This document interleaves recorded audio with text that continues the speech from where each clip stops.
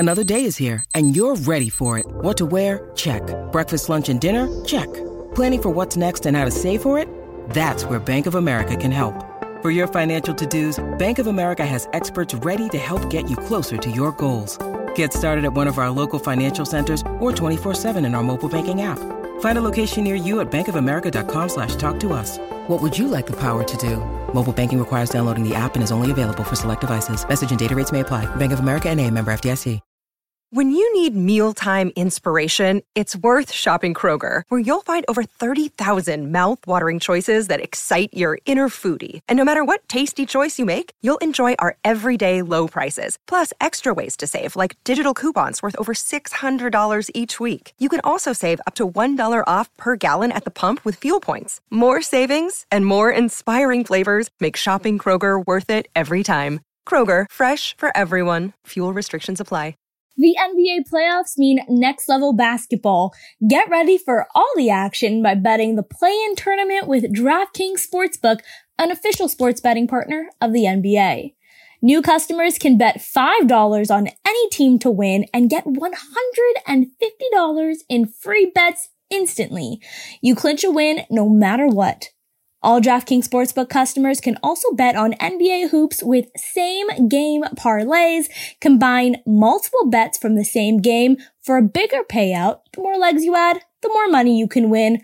Plus, for each day of the play-in, get a risk-free bet up to $10 if your same-game parlay doesn't hit.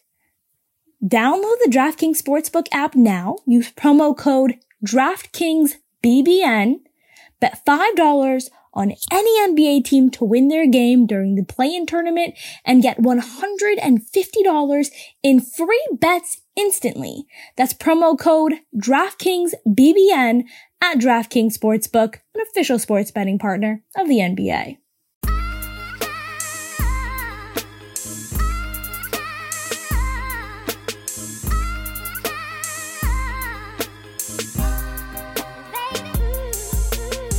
Hello everyone, and welcome to a playoff preview edition of Dishes and Dimes, brought to you by Basketball News. My name is Iman, and let me tell you what we have in store for you this week.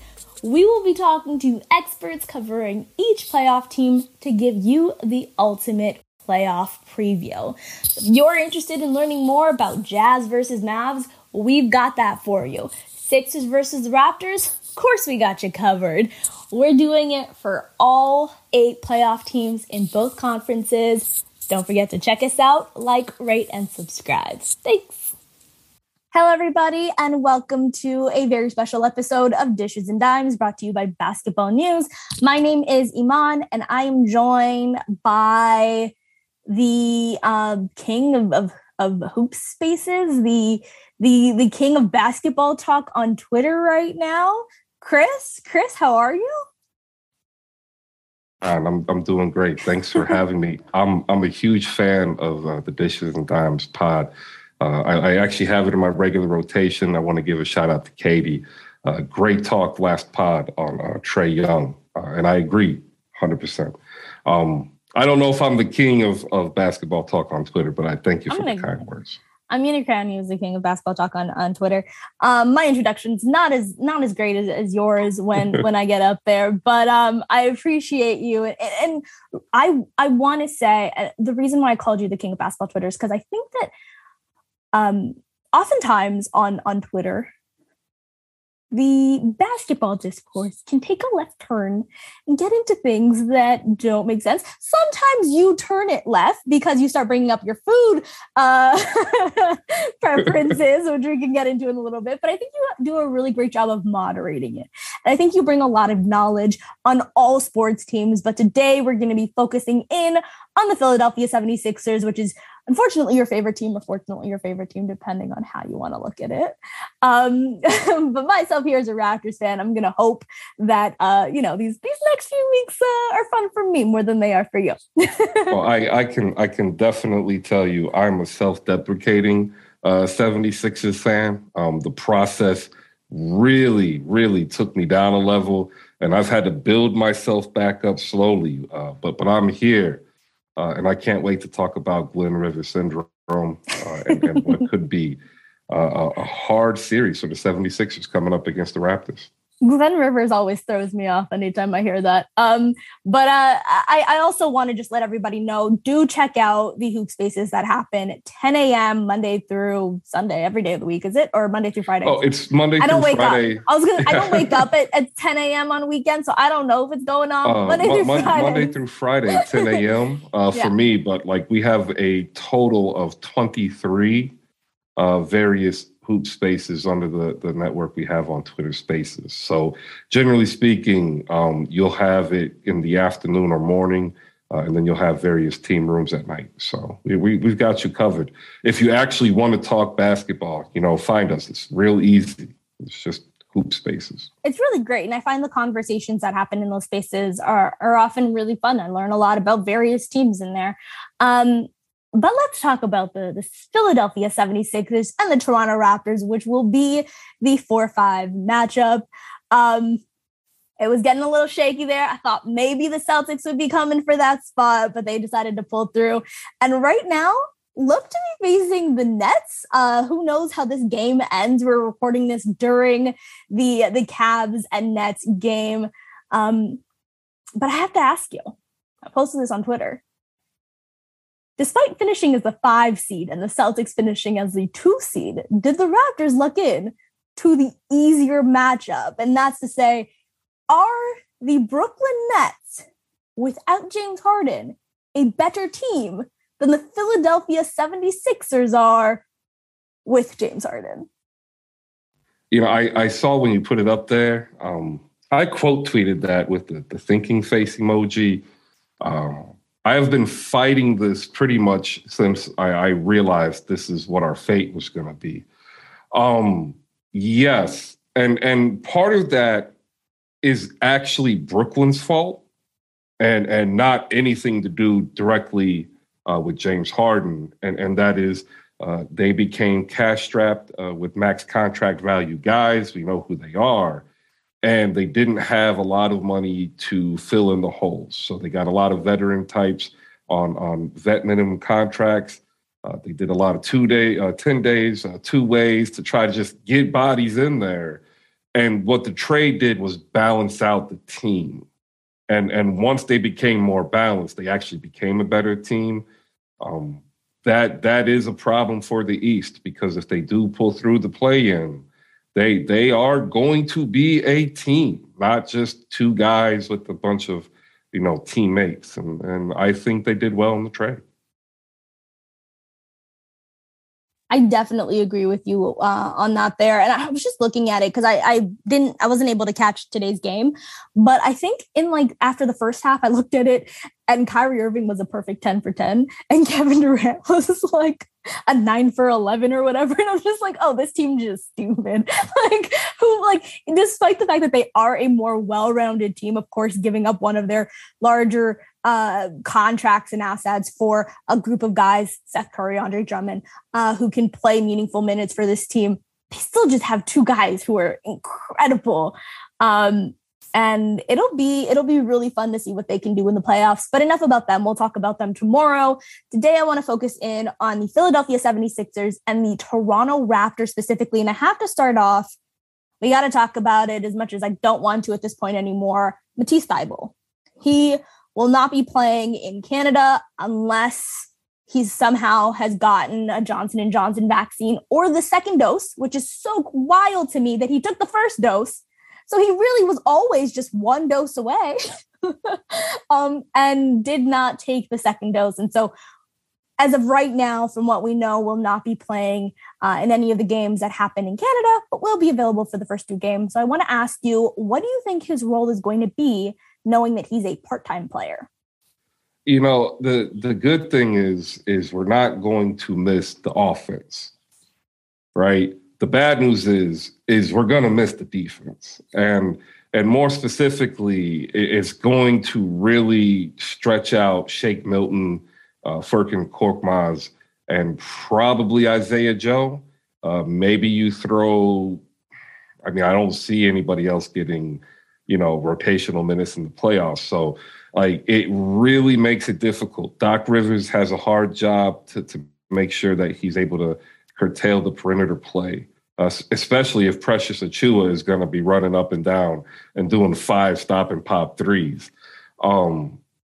With that being said, the Sixers should be able to, game plan about it. And if they open up with a victory in game 1 and follow it up with a victory in game 2, then the point ends up being moot because that's why we get home court advantage. If, however, Toronto splits, which is what I think can happen, that really is going to put the pressure all on James Harden and all on Joel Embiid. This is why they made this trade. People want to talk about big threes and trios, but in reality, the most successful teams for championships have a strong duo with a functioning roster behind them. And Joel Embiid and James Harden are supposed to give the 76ers 2 top 20, 25 players. And that's what you want in the playoffs. Tim Duncan said it best: fight to get to 50 games, get home court advantage. You win the first round. After that, you fight for a championship. This is not going to be an easy matchup. However, they have, the equalizer. His name's Joel Embiid. So if they can control the tempo with Thibault's exit in Toronto, maybe they sneak a game out. But that's a hard if, because Toronto knows what they're doing. And that defense is nasty in the interior. I did want to ask you, I saw some Sixers guys talking about this, the idea of, well, if Thibault's only going to be a part-time player in this series, do you just not start him to not mess up with whatever continuity that you have? And do you bring him off the bench in the games that Philadelphia is playing? And I think to your point, if they win the first 2 games, it's kind of moot, and maybe that talking point is moot. But I did want to still pose the question there. Do you think that that's something that Glenn Rivers there should entertain? If it wasn't Danny Green, somebody who's been in the league, 20 years, it seems like, 2 decades, not 20 years. I'm just throwing that out there. He at least knows the scheme and the fundamental places where he needs to be. He's a phenomenal communicator. Going back to, that's how he got onto the Spurs team, is how he spoke defensively. So that part will be good. The issue, again, comes to be the bench. If you start Danny Green and bring Thibault off the bench, well, then you're really relying on Georges Niang to get you more than 9 to 11 points, right? I'm not mad at it. I'm not mad at it. Sure. I mean, at least Danny Green can do spot-up threes, right? He just went 6 for 7 closing out the season. But that really works better coming off the bench, I think. Because him starting, it's going to put him having to guard OG, switch on Gary Trent, switch on Fred VanVleet, and that is not what you want Danny Green to be doing at this point in his career. So you start Thibault on the first 2 games. No ifs, ands, or buts. All right. I think so too. That makes sense to me as well. I did want to sort of pivot to how the Sixers win. That's kind of the question that Raptor fans are hoping the answer is, well, nothing. Or James Harden just showing up, which is something that I don't know that we really feel could happen in this series. But before I even get to how can the Sixers win, I did want to ask you specifically about Pascal Siakam and how the Sixers can guard him. Because I think containing Pascal Siakam or having someone on him that's not Joel Embiid who may tire out as the series goes on, I can see Joel maybe guarding him in the 4th in closing minutes. It's probably going to be Tobias. I feel like that's what your answer is going to be. But I wanted to ask you first, so I think in order for the Sixers to win, that's got to be something. And then we can get into that second part of the question, which is how do they actually win this series? Yeah, I think they'll put Tobias on him for the majority. But if Thibault's starting, I could see Thibault being moved off of Fred VanVleet or Gary Trent and playing heads up on Pascal, because Pascal in the 4th plays a little bit different. He plays more face up. Mm-hmm. So I think they might look at that. Otherwise, you'd be looking at really trying to game plan to get the help defense towards him, something that Joel Embiid can, do fairly well. Paul Reed is going to have to do something when he's in. Will he be in? That's a great question. That's a great question. I think he has to be, and I say this because I don't think DeAndre Jordan can be. Oh, please. Against Pascal Siakam. It's not a good matchup. But Tobias Harris, yes, I agree. He'll be on in the majority of the game, 20, 25 minutes for sure. Now, Doc Rivers or Glenn Rivers did say that, if they were to face a big team with a traditional center, that's where they play DeAndre Jordan. And if they were to play a small team, that's when Paul Reed can get minutes. Now, the Raptors are a small team, but do we trust that Doc Rivers will trust Paul Reed? Absolutely not. We do not. We trust Doc Rivers to be Doc Rivers. Doc Rivers has, even back in Orlando, has been Doc Rivers, and he is an 110% players coach. He is going to just say, these guys, you are the guys, I've got you. This is what we need to do. Let's go try to hold accountability. But in terms of trust, I don't think he's going to put Paul, B-ball Paul out there, as they call him, on the streets. The worst nickname ever. What does it even mean? You know what? I think you should. There's a Chicago aspect to it, right? The Paul.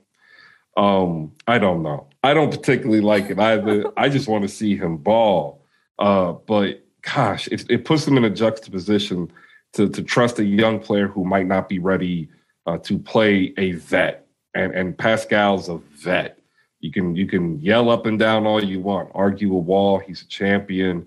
He's been in the league. He's been more specifically in the same developmental system with the same culture around him. Like, he's every bit as Toronto as Jimmy Butler is every bit Miami Heat. And I think he actually, believe it or not, will be the X factor as well. I know we'll get into that later. But he's hot right now, and I really like what he does as a mismatch problem offensively for the Raptors. It's going to be, that's like, I keep going back to the Sixers 2019 series, and I have to remember these are both on both sides, just completely different teams.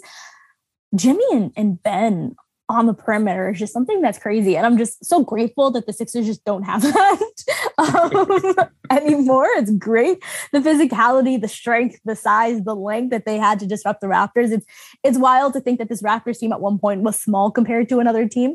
And I mean, still considering Joel Embiid, but it felt like just across the board. And the Raptors have changed a lot since then. And Pascal Siakam has just gotten better. And really, he had a lot of trouble going up against Joel at moments. He still had a good series. He was the second best Raptor offensively in that series. All of the other Raptors struggled outside of Kawhi. But I'm interested to see what he looks like now, because I think he's a completely just better player than he was 2 or 3 years ago whenever that series happened. So it'll be really fun. We'll get into Pascal Siakam and the X factor in just a little bit. So how do the Philadelphia 76ers come away with this series? How do they win it? The easy thing that they have is Joel Embiid. We understand that, right? What we need is consistency from James Harden. Okay, doesn't need to be 30-point James Harden, but if you can get consistent pressure, get to the line, and still perform, volume assist, you're going to do great. Tyrese Maxey is going to need to be able to match Fred VanVleet's production. And then it's going to come down to really 3 people. It's going to come down to Tobias Harris, Georges Niang, and Danny Green. And people are wondering why. Well, that's because those are the 3 players that the Sixers have to employ correctly, and to a lesser extent, Furkan Korkmaz, to spread the floor. They are going to need to hit their shots to create the lanes for both James Harden and Tyrese Maxey, to drive, to make the Toronto Raptors collapse hard on D so that they can get even more open looks and then control the tempo of the game. If they allow Toronto to pack the middle and force bad shots and control the tempo by out-rebounding and controlling the paint, it'll be a tough sled. But I think, Joel Embiid can get in 28 points per game per series, 13 boards, 3 to 4 assists, block and a half, 2 blocks per game. Tobias Harris, 18 points needs to happen. Tyrese Maxey, 18 points needs to happen. There you go. That's the keys. If they do that, they walk away 5-1 in a 6 game. So that means they win an extra game. Like, that's how good they could be. If they don't do that, there's going to be a lot of questions in Philly. The 5-1's a joke for some people, by the way. It's an inside joke. Okay. And that's very fair. Now let's flip it a little bit. How can the Raptors win this series? What are the holes in the Philadelphia 76ers that you think this Raptors team can exploit in order to pull the upset off? They need to attack whomever is going to be playing in place of Matisse Thybulle.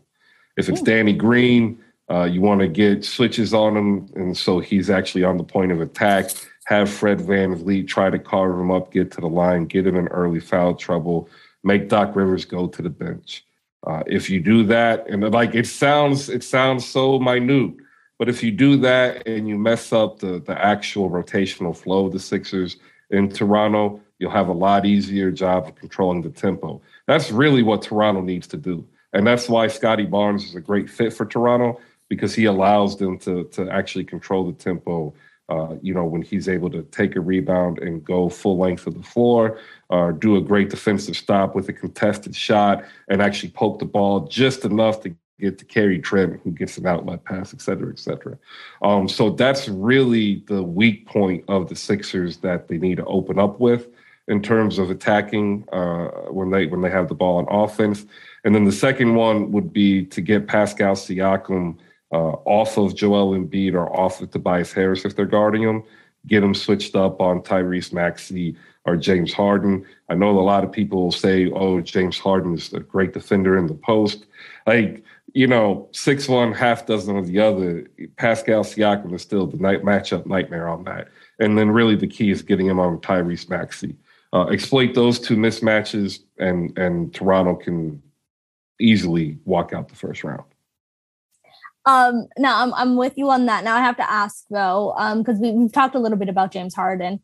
What do we think that he looks like in this series? I know that you said that you've hinted already at Pascal Siakam potentially being an X factor. I would say James Harden. I know it's very rare that you pick like a star player. I think both of us are picking star players on opposing teams as X factors, which feels odd in any series. But what does James Harden look like, and what can he truly be? Like, do we believe that in the last Raptors game, and I think a lot of people's maybe opinions changed on what the series can look like considering that last game. And James Harden has now, over a week of rest basically until the playoffs begin, or a week of rest until the playoffs begin.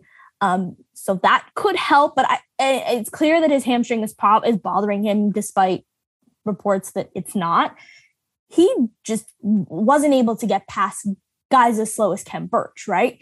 and I mean, if we're talking about how quick the Raptors are, and that's something that James Harden has been, James Harden's ability to punish bigs who switch on to him because of that first step that he has, how quick he is, and how he can just sort of get to the rim, even though we're not talking about James Harden as though he's, Ty Lawson. I don't know why I picked him as a quick guard, but that's the first person that came to my mind.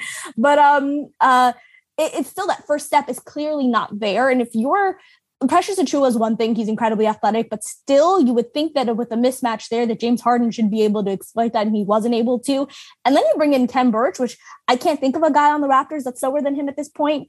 And James Harden still not able to exploit that. What do we think he truly has in the tank for this series right now to punish this Raptors team? It's a good question on the hamstring. Having the extra time off and getting treatment is going to help. The bigger issue I have with the hamstring is it's really affecting his 3-point shooting as well. He can't get the step back that he's noted for, but he can't even get a regular. What is he, like 32, 34 or something like that, right? He was 27% closing out in April, 30% in March. Oof.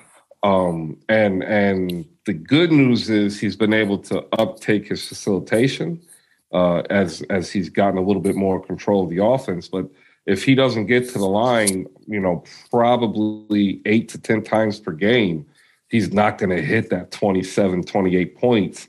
He's going to be stuck at 22, which is, surprisingly what he averages. And either he gets an extra 3 a game or he gets to the line 3 more times to 4 more times a game. Other than that, I hope he's resting. I hope they have 24-hour masseuse on call. Get those Swedish hot rocks, get some essential oils, get some water, and please, for the life of me, don't partake in the Toronto nightlife. Toronto is a very underrated city. We're opening up. It's got some great spots. Don't go. Order takeout. Do it, James. Do it, James. And I want to. It's hard. This is not even in the rundown, but I like taking your brain. I think that you're one of my favorite people to talk basketball with. How do the Raptors stop Joel Embiid? What is their best plan of action in not stopping, because you're never going to stop Joel Embiid? He is, one of the front runners for MVP this season. But what do you do to slow him down? The Raptors have had more success than any other team in doing that over the last few years. What have they done, and what can they do in this series? Larry Bird had a great quote on Charles Barkley. Somebody was like, "Hey, how did you handle Charles Barkley?" And he was like, "We just let him run himself tired. Just let him run tired. Just let him run tired. Let him be the point center. Like, he wants to do it, goad him into doing it, right?" And people, you're chuckling, you're laughing, but really it is like, you want to stimulate Joel Embiid to go after that star moment every time, right? The one iconic one that I saw, because it literally had all of the Sixers fans gasping for breath. He gets a pass off the top of the key, puts it down on the 3-point line, but then his foot slips and he slides forward, and then we're all collectively holding our breath, because that's a non-contact, and, hey, here he is playing in the playoffs. If you can make him be the hero, you're going to tire him out. That's, when people say he gets gassed. So it's like, do you run the risk of doing that and he goes off for 40? But the next game, he only goes for 22, and you steal that game. Like, what do you do there? But yeah, you run him tired, because the more tired he is, the less engaged he is defensively. That's what I would do if I was Nick Nurse. I'm not mad at that. And we've seen him sort of do that. We kind of seen him tire out also as series go along. And it'll be really, the Raptors are probably the best conditioned team in the league, just because Nick Nurse plays everybody 45 minutes a game. So it'll be really interesting to see how that kind of plays out against a team like the Philadelphia 76ers. I'm also really fascinated by this Raptors versus Sixers matchup, because for probably the entire season, Raptor fans have been just bemoaning how thin they are, and just, hating how there's no bench. And at the trade deadline, the Raptors get Thaddeus Young, who's an additional player, and it feels like the Sixers gave up a good chunk of their depth to get James Harden, and it feels like the Raptors might have lucked into the one team that is as thin as they are. They don't have the same issues as some, the Celtics, I think, are a much deeper team. That's kind of what sets them apart from a team like the Raptors this season. And it just feels like the Raptors have lucked into the one series where it's not like, oh, we're too thin against this team, we're not going to stand a chance, because it's kind of looking at the Sixers, that's what it looks like right now. Yeah, the biggest thing that will be an indicator on how well we'll be able to adapt and if we'll have depth is Shake Milton. Prior to getting Tyrese Maxey, Shake was in the Tyrese role. He was supposed to be the guard in the future, being groomed for, at the very minimum, a 6-man role. And I actually like Shake. I think he's a phenomenal combo guard.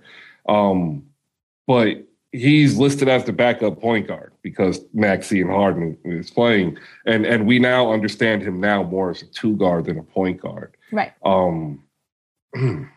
Isaiah Joe, maybe.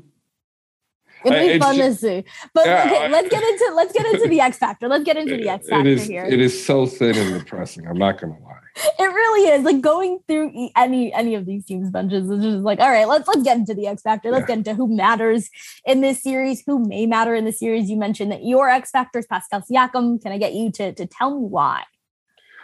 So it actually goes on the line of running Joel tired. If you guys go out and Pascal makes a concerted effort to sprint up and down, back and forth, and make Joel run after him, he would set the tone.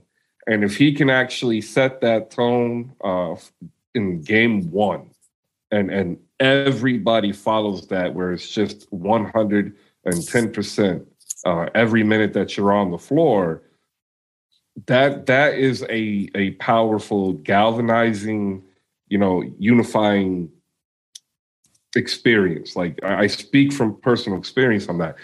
To have an entire team move in one direction, and I think it starts with Pascal Siakam. I think a lot of people give Fred VanVleet credit, and he deserves credit, but he kind of hits that emotional high, but he's not the emotional leader. The weight is with Pascal. He comes out, he sets the tone.